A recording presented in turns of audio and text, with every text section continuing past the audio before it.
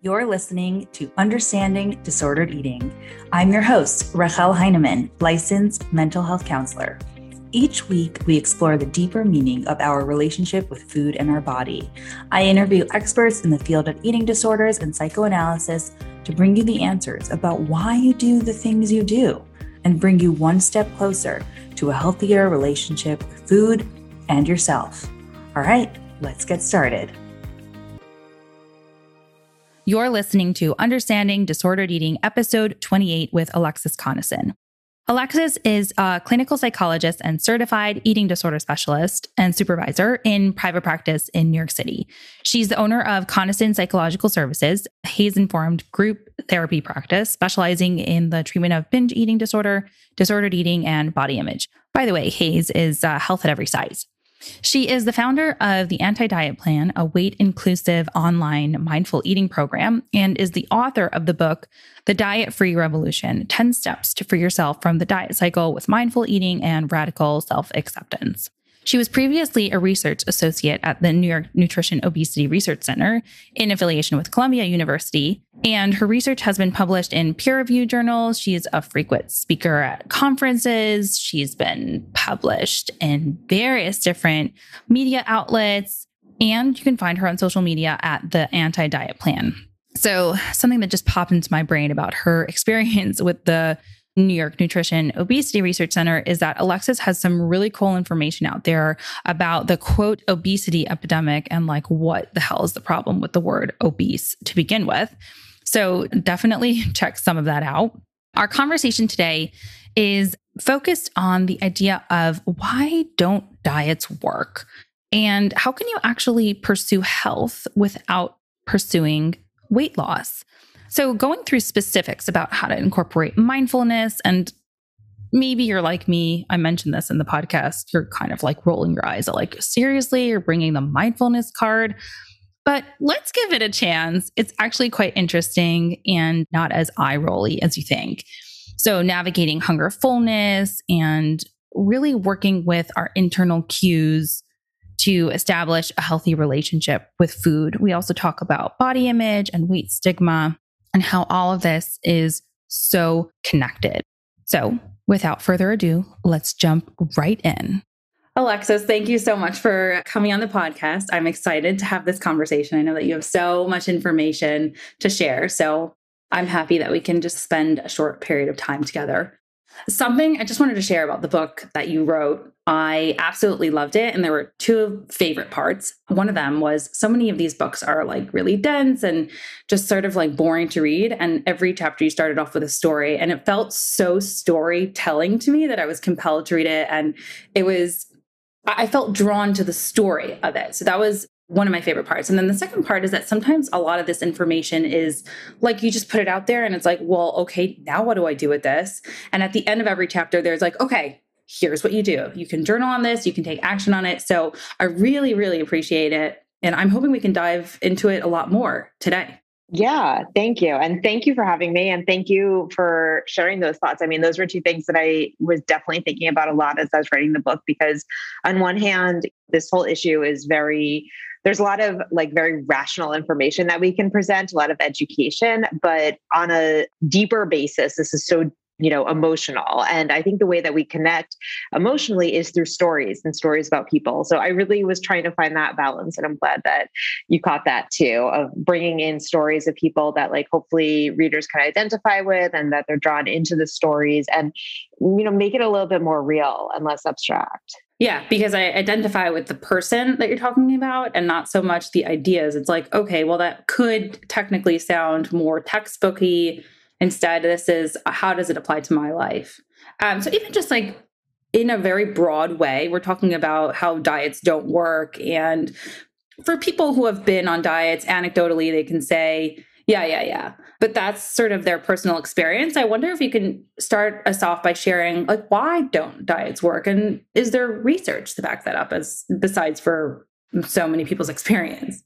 Yeah, so there's actually a lot of research to back up the idea that diets don't work. And I mean, we're talking about research going back to like even the 1950s is showing that, and Really? earlier than that, yeah, is showing that diets don't work. And I mean, we think about something like the Ansel Keys Minnesota starvation experiment. That was, I'm trying to think of the date off the top of my head. I think like 1950s, 19 something, maybe even earlier than that. Yeah, wasn't during the war, so it was definitely early. Maybe 40s. Yeah. So, right. So maybe the 1940s.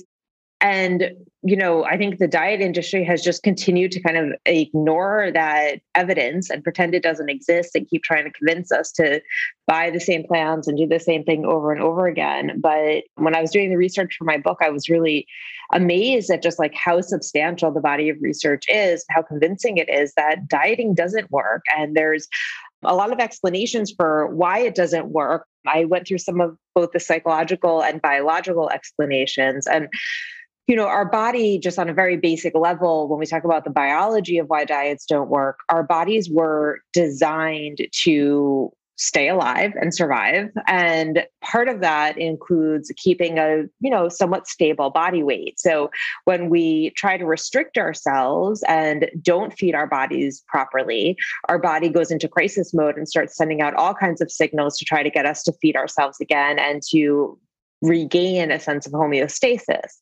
And those signals are really strong because, again, they were evolved to keep us alive through eons of evolution. So when we diet and we try to fight against those really strong signals from our body, over time, it really is a losing battle. And, I think one of the biggest tricks that the diet industry plays on us is convincing us that it's our fault that these diets don't work, because you see it again in the research. And it's just so clear that that's the expected outcome of dieting, is to be able to stick to the plan for a certain amount of time, maybe lose some weight in the short term, but then to regain it back and to go off the plan long term. And it's really not about any kind of individual failure as much as our body doing exactly what it's designed to do.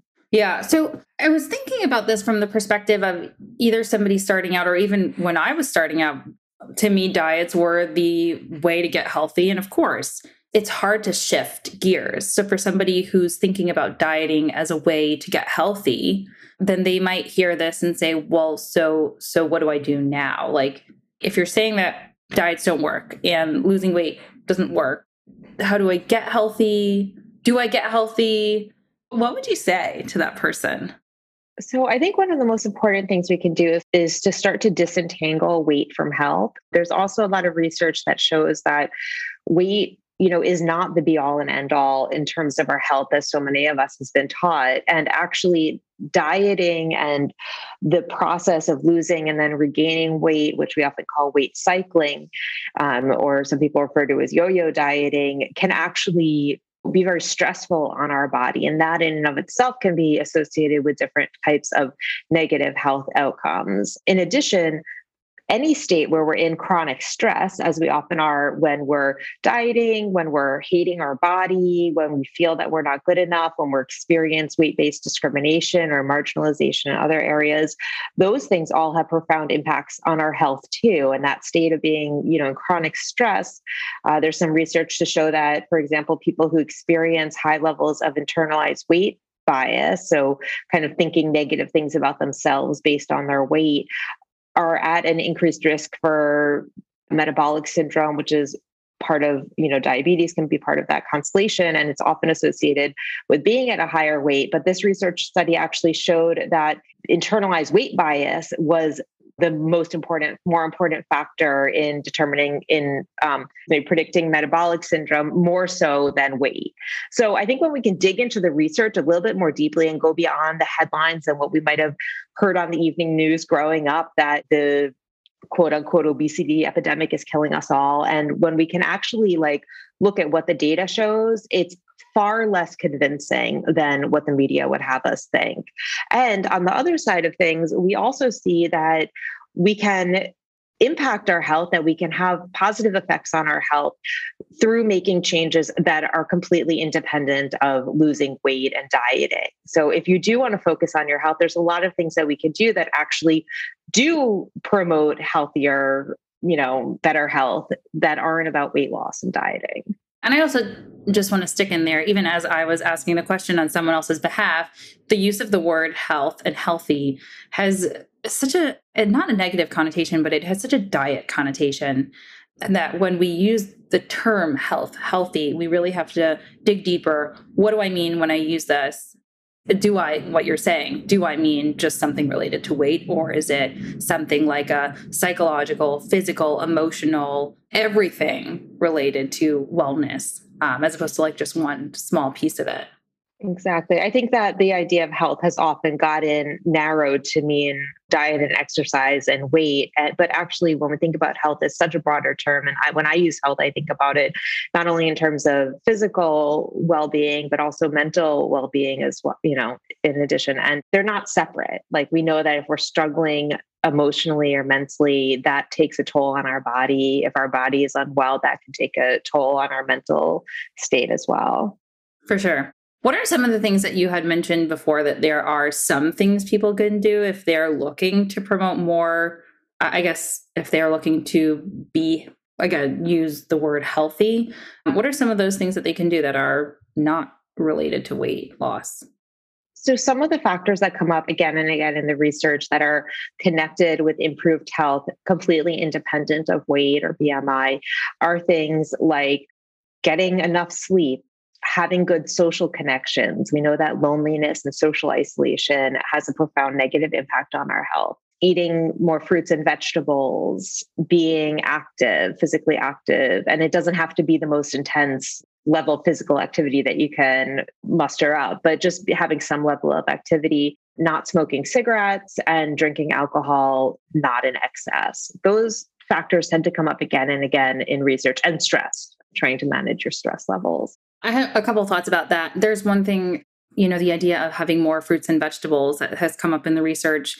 And this can get so dicey for somebody who has a complicated relationship with food. They're saying, well, see, you said I should have more vegetables and more fruits and how many servings a day, and just increase and increase and increase. And that if there's a day that there aren't any fruits or vegetables in your diet, it's like, okay, these are, these are recommendations. These are things that the research have shown. But the second it becomes rigid, then all of that has just like flown out the window.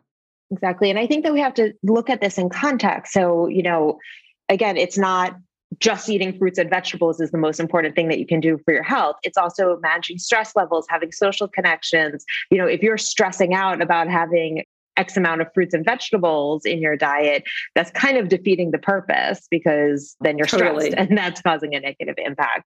The other thing I think that's important to keep in mind is that these things make up a relatively small percentage of the pie chart of what determines our health. And by and large, the things that have the biggest impact of our health are things that are totally outside of our control. So genetics is the biggest factor, and then income. And what we see is that really, yes, across the board, the wealthier you are, the more income that you have, the greater your life expectancy. And it's not just a difference between the people who are the poorest and the wealthiest. Even, it holds true all the way throughout the spectrum.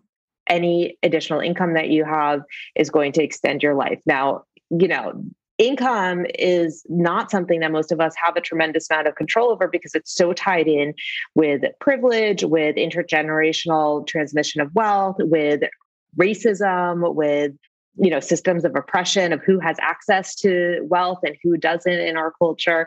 So I always tell people, if you really care about people's health, if you really care about fat people's health, let's work at changing capitalism. Yeah, another can of worms. Thanks, Alexis. Yeah. We have another problem.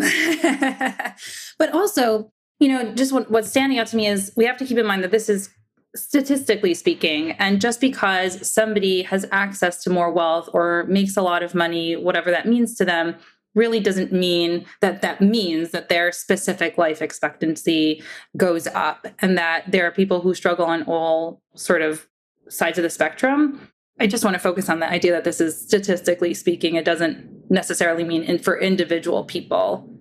Yes, absolutely. Yeah, go ahead. Yeah, no, I was just saying this is looking with broad strokes at research, at epidemiology, where they're looking at the general statistics across the population. So this does not necessarily hold true. And as we know in therapy, where we work one-on-one with people, there's an immense amount of unique differences, and statistics do not determine each individual situation. Yeah, maybe next book you'll talk about capitalism. One thing that I know that you're big on is mindfulness and how we can use that to sort of work toward a better relationship with food and our body. And for some of our listeners who might be similar to me, who sort of like roll their eyes at mindfulness, like, oh, well, whatever, which I'll speak for myself, probably my own stuff. But especially for those people, like, how do you, define what mindfulness is and how it could be helpful? Because it really could be. Yeah. And honestly, you're not alone in that. And I definitely get a lot of people who roll their eyes when I start talking about mindfulness. So mindfulness, as I use it, is the idea of just being fully aware and present in the current moment with a sense of non-judgmental observation and awareness. So trying to approach the current moment with a sense of curiosity, with openness, with acceptance, and with compassion. And we can use that to, apply that both as like a general practice, but also directly related to our eating and to our body. So many of us are, really out of touch with like what our body's telling us. And we eat in a way that can also feel disconnected, where we're not fully present with our eating experiences. I will say, mindfulness, oftentimes people think of it as this all or none, like, okay, I'm going to start practicing mindfulness and now I have to be like totally aware all the time. And I can never eat in a way that's distracted, or how am I going to go out to lunch with my friend because we're having a conversation? I'm not going to be able to be fully present with my meal. And that's really not what mindfulness is. At its essence, it's really just about observing and kind of being curious. So what does it feel like to eat in a way where you're not fully present? What does it feel like to maybe eat in a way that's rushed, or eat while you're, trying to feed your children and get out the door to work? And, sometimes mindfulness does happen in the context of chaos, and that's totally okay. Yeah. So I like this because it differentiates in my mind mindfulness from meditation, and that meditation might be for some people, might not be for other people. That's another conversation. But meditation, I'm talking about, I don't know if I said mindfulness is for everybody. Mindfulness is just being aware and curious. Well, and I will say, I think that it is inextricably linked to meditation, because mindfulness it kind of stems out of mindfulness meditation practices. But meditation, again, it doesn't have to be this process of like sitting in a quiet room for an hour and meditating and having your mind be like perfectly clear in the Zen state. That's really not what meditation is about either. It's about finding ways to bring these practices into your life. So I usually recommend that people start with like either 3 minutes a day or 5 minutes a day, just focusing on your breath. And it doesn't have to be perfectly quiet. You could, again, it's about the observation. So what does it feel like to be focusing on your breath? And maybe your kids come in and interrupt you, or maybe, you get a phone call or whatever. Like, life happens. It doesn't have to be about going away from your life. The idea is to bring mindfulness meditation into your daily life. But I do think that there's something important about the meditation practice, because even just a few minutes a day, it starts to shift there's some research that actually shifts the neural connections in our brain. So it can actually change the wiring in our brain. And that's cool. Definitely a reason to try that. Yeah, it's very cool. The research on this is very interesting. And I think of that formal meditation practice as kind of like an exercise, like how you might do certain strength training exercises to like build a muscle. It's not necessarily for the sake of just doing those exercises, but then when you need to use the muscle, like when someone hands you something heavy or your kids jump into your arms, you have that muscle is there and ready to work for you. And the idea is that we're training our brain to function in a certain way, so that when we need to bring our awareness to the present, maybe in a difficult eating experience, or if we're feeling really conflicted around food or having a particularly like negative body image day, we're able to catch those thoughts and bring our awareness and curiosity and non-judgmental observation to those moments when they're the most difficult moments to be mindful in. Yeah, I like the way that you conceptualize that. It's really helpful. And you won't necessarily know how it's helpful in the moment. It could be helpful down the line. But like you said, 3 minutes a day, maybe 5 minutes a day is really not that long of an investment. So pivoting just ever so slightly to what it actually looks like to understand a little bit more about your relationship with food and navigating your internal cues. I guess it makes sense to talk about hunger fullness and what it is, even physiologically, and how we respond to it, and how we can shift how we respond to it to better our relationship with food. I don't know if you want to like break it down, hunger fullness, or both of them together. Yeah, well, I mean, I think that to start off with, it can be helpful if we think about our body, remembering that our body and our appetite regulation system, which is part of like hunger and fullness, was evolved to regulate our appetite and our eating. These are really powerful systems that have, evolved again to keep us alive. So I think it's so interesting that we've been taught for so much of our lives to try to fight against this and to try to say, I know better than my body. If I'm hungry, I can't really be hungry. I just ate an hour ago, or, it's outside of my intermittent fasting window. I can't be hungry now, or maybe I just need a drink of water, or all the ways that we question ourselves around these really wise signals that our body is sending us. And again, I think that the meditation practice and that just trying to become more aware in different parts of our life, set the stage for becoming more aware and tuning in more with our body's internal signals. So kind of checking in with our body throughout the day of like, what am I feeling? Am I hungry? Am I full? Am I needing anything right now? And I found this research actually really fascinating when I was looking into it more in depth for my book. I had learned a little bit about it like in grad school and when I was doing some of my postdoc research, but it was interesting to revisit it. Just the physiology of how our body manages hunger and fullness. And like when we get hungry, our body's sending out a set, very complicated, intricate set of signals to encourage us to eat. And then as we're eating, our body is sending out signals to kind of communicate to us that we're getting satiated and that we can stop eating soon, that it's okay to stop eating soon. And it's just this constant dance that goes on throughout the day as like hunger wanes and fullness sets in, and then fullness wanes and hunger sets in. It's really interesting. But yeah, I mean, I think that mindfulness, what I teach a lot of is trying to connect to the internal physiological signals that your body is sending you. And then, of course, allowing ourselves to honor them and like eat when we're hungry and stop when we've had enough and know that there's always more available. Yeah. So that's assuming that we can, building on the mindfulness piece, that we can identify it. And then once we satiate ourselves or respect our fullness, then that's great. But what happens if it's more of the opposite? If like I'm not honoring my hunger or my fullness cues, like does something happen in my body? Like what, or I don't know.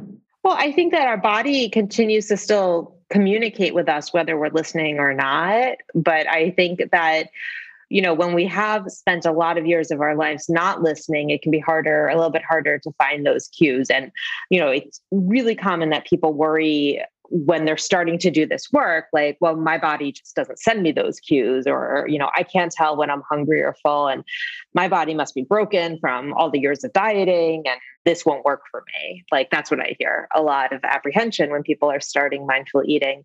And in my experience, I've never had someone who wasn't eventually able to start to tune into those cues, or whose body was really kind of quote unquote, like not sending them those signals. There are some medical conditions that can impact it. If you're really having trouble identifying hunger and fullness, like it does make sense to speak to a medical doctor and make sure there's, no medical reason for that. And then sometimes people, especially if they're in recovery from an eating disorder, do need a little bit more support from a nutritional perspective to make sure that they're eating regularly enough to, that your body is nourished and sending out those cues. Because sometimes our body can go into kind of like a starvation mode where it just feels like food is not going to be available. And that's a little bit more complex and a different story. But I'd recommend working with a treatment team if you find yourself in that boat. Yeah. Is there something that happens if, let's say, I continue to ignore my fullness cues that might be different from ignoring my hunger cues?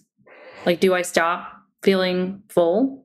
I don't think so. I think that it can sometimes feel, again, to me, it's more about the disconnection from our body than our body like changing the cues. I think that's a good point. Yeah. Yeah. I think that when we can use mindfulness to try to tune into our body more and listen in a different way and learn to identify like some of the physiological cues, then yeah, I think people have, in my experience, people have been able to reconnect. It's not always quick or easy, but I think with proper support, it is possible. Are there some like specific ways, yes, get more support and work with people one-on-one, but are there any things that just like sort of come to the top of your mind that can help somebody begin to identify some of those cues if they aren't currently in touch with them? Yeah. So, and the other thing I was going to add before I just remembered is to remember that like both hunger and fullness exist on a spectrum. And I think that oftentimes, especially when we've been more out of touch with our body, we might say, I never feel full. But what we think about as fullness is really this very extreme level, on the fullness scale, or I never feel hungry. But we associate hunger with like, almost this state of starvation. And I think it can be really powerful to teach people the different ways that our body registers hunger and fullness, and also the range of symptoms or, body signs that we can experience, because, sometimes it's just that we're, a little bit out of touch and not necessarily like recognizing what our body is trying to tell us. So in terms of like how to get started, I have 2 chapters on this in my book, but I often work with people using like a hunger scale and a fullness scale that those are both in the book. And I have both one filled out with kind of like common symptoms that people experience when they're feeling hunger or fullness, but then also a blank one. And I think this is important for people to really identify what that looks like for your body, because some people have really different kinds of, hunger and fullness cues. So, I have some exercises in the book to try to get people to connect more with hunger and fullness and to just try to tune into what you feel as your body is showing you signs of hunger or fullness. Yeah, like for somebody might feel it more in their stomach. And for me, when I'm thinking about food, I'm like, oh, I think I might be hungry. That's one of the things that come up for me. And then when I stop having interest in food, it's like, okay, I might be getting fuller. One part of identifying. I like the creating your own. That's a good idea. Yeah. And people have had, like, I've had clients with such unique hunger and fullness cues. It's always fun to hear like what comes up for people. But, I've heard about people who sneeze when they get hungry, or really? or who feel it like really like in their chest or in their throat, almost hunger or salivation starts, things like that. So yeah, it is unique. And I think that we have to kind of discover what that really feels like for each one of us. Yeah. So if there's one point that's going to be reiterated, is your body has cues for a reason. It's a great tool, which sort of, connects with something else that I had wanted to ask, is something about like nutrition information that we're provided, whether it's through the media or the news or even nutrition labels, and that they sort of put themselves out there as a guide. And this is, I guess, talking to the idea that perhaps our body is more of a guide than that, even if it's not like a popular opinion. Yeah, I really believe that, because the nutrition information and like all these things that we hear about in this very universal, manner, whether it's like sugar is bad or acai berries are the miracle cure to everything, or like whatever. Today, tomorrow, with something else. Today. Exactly. Well, and that's exactly the point, is that it changes all the time. And if you look at the nutritional information from like the 1930s to now, and what foods were considered healthy and what foods are considered unhealthy. I actually have, it's so fascinating. My grandfather wrote a kind of like a diet book, which I think is, no way. I have a picture of like my book and his book like up against each other. Oh, that is great. But it was like written in, I think like the 1930s or 1920s maybe. And the foods that are put on this diet plan are a lot of foods that we would now consider to be like off limits on a lot of diet plans. So it just shows that the trends in nutrition change so much over time,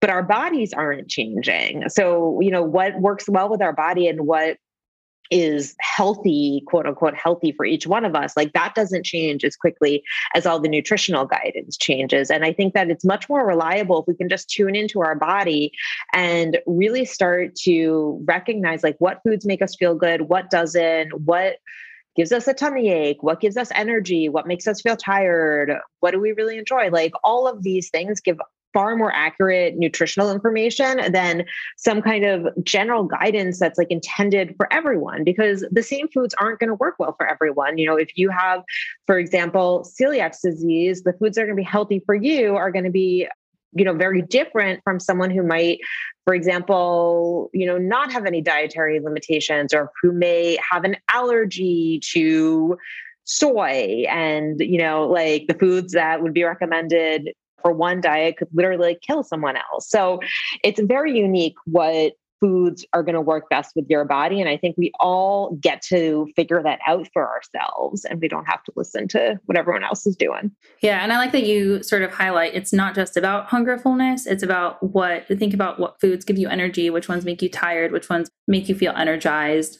And then maybe there's another sort of subset of what are you craving and what do you enjoy eating. This is something you talk about, like the taste enjoyment scale. And I wonder if you could speak to that just for a second. Yeah. And I think it also goes back to that eating is complex. And I think it really has done a lot of harm, this whole like food is fuel notion, and this idea that we should only be eating things that like make our body run in the maximal way, because food is so much more than fuel. It's emotional. It's about connection. It's cultural. It's, you know, a connection to our lineage, like our heritage. It has so many different layers. And I think that, you know, it does a disservice to just kind of pretend that people can eat in this way that discounts all of that other stuff. And, you know, I think that when we talk about like recognizing how different foods feel in your body, it's one piece of the puzzle. And just because like a food doesn't give you a ton of energy, or might make you feel kind of tired, or might give you a stomach ache or something like that, doesn't mean that you can never eat it.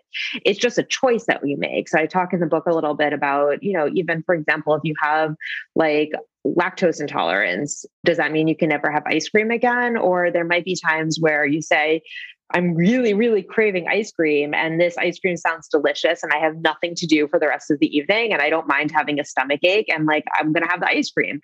But it's a piece of the guidance that you're using, because at other times you might be on your lunch break from work and ice cream sounds appealing, but you know, you have like a big important meeting with your boss later where you're going to ask for a promotion and you're really nervous. And like, maybe you don't want to be like running to the bathroom in the middle of the meeting. So I think it's all about making choices rather than restrictions or deprivations, or, you know, this external set of rules telling us like what we can and can't eat. And then to go back to your question, taste is, you know, another aspect of both. You know, taste, I think, factors in both of like what brings us pleasure. And it also is part of our appetite regulation system, where our body's communicating things like hunger and fullness to us through taste, which is really, a lot of people don't think about taste as serving that purpose, but it does. So meaning like the food tastes different if we feel less hungry or more hungry. Yeah, exactly. That's so true. Yeah. I think Julia Child has a quote that says, hunger is the best seasoning, because when we are hungry, our body is sending out signals that we need to eat. And one of those signals is that it activates our reward system, where, you know, we get more pleasure and reward from eating when we're hungry, because it's our body and brain's way of saying like, this is good, you need to eat, like this is a pleasurable experience. And as we get satiated, our taste enjoyment of food often decreases over time. Or if we're not hungry, the food's just less enjoyable. And I actually had this realization. One of the things I love about mindful eating is like, it doesn't really matter how long you've been doing this work. We always have new insights. And like, I often eat, like I'm more in the habit of eating something sweet as like dessert after a meal. And I was recognizing the other day, I'm like, I really enjoy eating like a cookie or an ice cream or something so much more like just as a snack or in the middle, like as a standalone thing when I'm hungry, and it actually tastes really even more delicious. I like it after dinner too. Don't get me wrong. Don't get me wrong. Yeah. Yeah. So even just talking to the craving for a little bit, and we spoke a little bit about the idea of emotional eating, that we are people and therefore emotional eaters, because we have emotion. And so it's not necessarily a bad thing to eat emotionally. What about somebody who does feel like their quote emotional eating feels chaotic? Like, where do you draw the line and what do you do? So, I think that it's really important to acknowledge, as you did, that emotional eating is a natural part of the human experience. And food is about those emotional connections. It's about sharing something with a friend or a loved one, or like eating something that brings back a memory from your childhood. I think we can't separate food from those experiences. And who would want to? Because that's so much of life. But I also want to recognize that there's a lot of people who identify as a quote unquote emotional eater who feel a lot of distress related to their eating, and it becomes kind of their habitual go-to way. Food becomes their habitual go-to way to cope with any and all emotions that are coming up.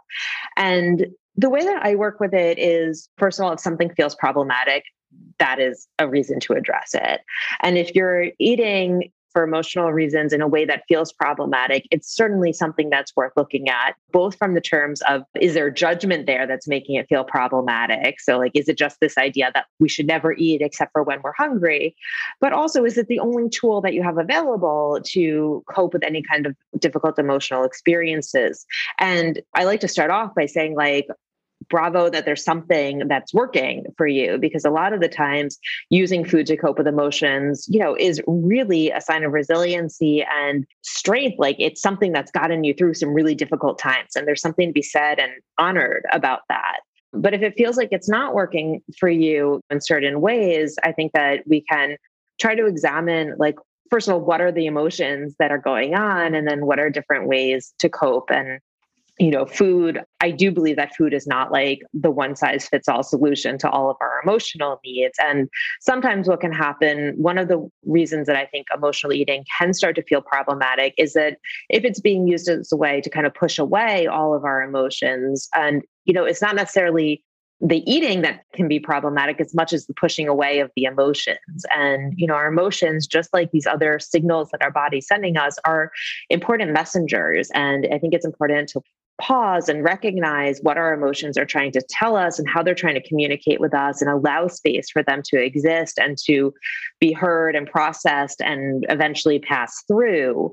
When we are constantly trying to keep them at bay using food or any other kinds of habitual coping mechanisms we may turn to, oftentimes the emotions get pushed out. And I think that's really the most problematic part, is that we're not dealing with the feelings that we need to be dealing with. Yeah. Well, pivoting ever so slightly, just because I want to make sure that we have a couple minutes to talk about this, is that there's the piece of a relationship with food, and then there's also the body image piece. And we so often talk about, okay, so if someone has poor body image, how do we work toward body positivity? Or maybe if we can sort of reframe that a little bit more of like body acceptance that feels more feasible, or even body neutrality, which sort of like takes the emphasis off of it. But, some of the things that you were talking about were so on point in terms of like the way that we feel about our body, in terms of the judgment versus observation, which completely takes out the judgment. And I wonder if you can talk just a little bit more about the body acceptance piece. Again, bringing it back to mindfulness, acceptance is a core piece of mindfulness. And when we can be aware and present of the current moment, we try to turn to the current moment with a sense of acceptance. And acceptance doesn't necessarily mean you have to like what's happening. It's more simply about opening your eyes to the reality that, like, yes, right here, right now, in this moment, this is where I am. This is what my body's like. This is my current situation. And then how can I care for myself with compassion and find a way to move forward? And I think of that in contrast to the state of denial that we're often in, which is more, my body can't look this way. It's not okay. I'm not going to accept it. I'm not going to go on this trip because I don't feel good about my body. I'm not going to go do this thing I want to do. I'm not going to date. I'm not, and a lot of people, like, we find that we're living our life on pause, waiting until this magical time where we feel better about our body, usually where we're going to think we're going to lose weight, and then do all the things that we want to do. So acceptance is really about saying that right here, right now, this is where I am. And what can I do to best care for myself in this moment, whether or not you like it or are happy with what's happening. Yeah. I also want to just like sort of take a second to talk about how, for some people, we were talking about internal weight bias. For some people who are in a larger body, they do experience stigma, and it's not just the idea of working toward body acceptance is a little bit more complicated for those people. I just wanted to sort of like maybe even just give examples about how this can be really implicit. We're not talking about like the bully in the playground. This can be very sort of like in our jokes or in our conversations. And that can be really, really harmful and make it harder to work toward body acceptance for some people. Yeah, and built into the environments that we exist in. And I think that body acceptance doesn't mean, again, it doesn't mean that you like it. And it doesn't mean that we don't want to change certain things. I think that we can accept our body and recognize how messed up the world around us is and want to change those systems that, these systems of diet culture, of fat phobia, of weight bias, and accept that this is our body and we need to care for ourselves within the setting the best that we can. So, what that might look like. So some examples of weight bias that people experience could be anything from like going to a restaurant and finding that the seats don't accommodate your body, or a theater or an airplane and the seats don't accommodate your body, to going to a medical provider and being told to lose weight, even when that has nothing to do with what you're coming in for, which it doesn't, because there's very few things where weight is really the main explanation of our health issues. So people in larger bodies are often not able to get adequate medical care because, they're just told to lose weight instead of actually acknowledging like what medical issues they're struggling with, looking for a proper diagnosis, doing medical testing. And often the experience of going to a doctor is so shaming and awful that they just avoid the doctors altogether. There's some research suggesting that people in larger bodies are less likely to get preventative care. And when they do seek preventative care, they're less likely to get the testing that they need. Those are all examples of weight bias, in addition to the more blatant things like having someone pull certain foods out of your grocery cart while you're shopping, or yell animal sounds at you out a window, car window, and, horrible things I think that many of us would kind of see clearly and agree are really horrific things. And of course, recovery in the process of accepting your body is completely different when you're accepting your body in a world that also accepts your body versus when you're trying to accept your body in a world that's telling you that your body is bad and wrong and needs to be changed. And again, I think it comes down to a lot around trying to clearly see the world and the systems that are invested in viewing certain bodies as bad and certain bodies as more desirable or more valuable, and placing your anger there and working to change the systems rather than internalizing it and believing that your body's the problem and trying to change your body. And also why I appreciate the term body acceptance, maybe more so than body positivity, because of so many of these intricacies. Yeah. Well, and I think body positivity has really got misconstrued as meaning feel good about your body all the time, which is not at all what it's about. I mean, I think body positivity at its core is an outgrowth of the fat acceptance movement. And it's not about seeing that your body is beautiful or desirable or expanding the definition of beauty to encompass more different types of bodies. It's really seeing that the way our body looks is not the most important thing about us. And I think that Beauty Redefined does such a great job of explaining this difference. And they have a quote that's something like, our body is an instrument, not an ornament. And I think that's what body positivity is really about. Yeah. Well, on that note, thank you so much for taking the time. I appreciate it. Before I let you go, can you share with our listeners where they can find you? Sure. So you can find me on the internet, drconneson.com. You can find information about I have a weight inclusive therapy practice. It's a group practice here in New York City. You can find that information at ConnesonPsychologicalServices.com. I have a online mindful eating course. So if you're wanting to dive into mindful eating a little bit more, I have some free resources, including some free training videos, and also a 6-week signature mindful eating course. You can find that at theantidietplan.com. And I'm on social media, most active on Instagram at the Anti-Diet Plan. Thanks so much for listening all the way to the end. If you enjoyed today's episode and you know someone who may as well, please share it. Not only does it help us reach more people, it really makes my day to know that this show is making a difference. All right, talk next time.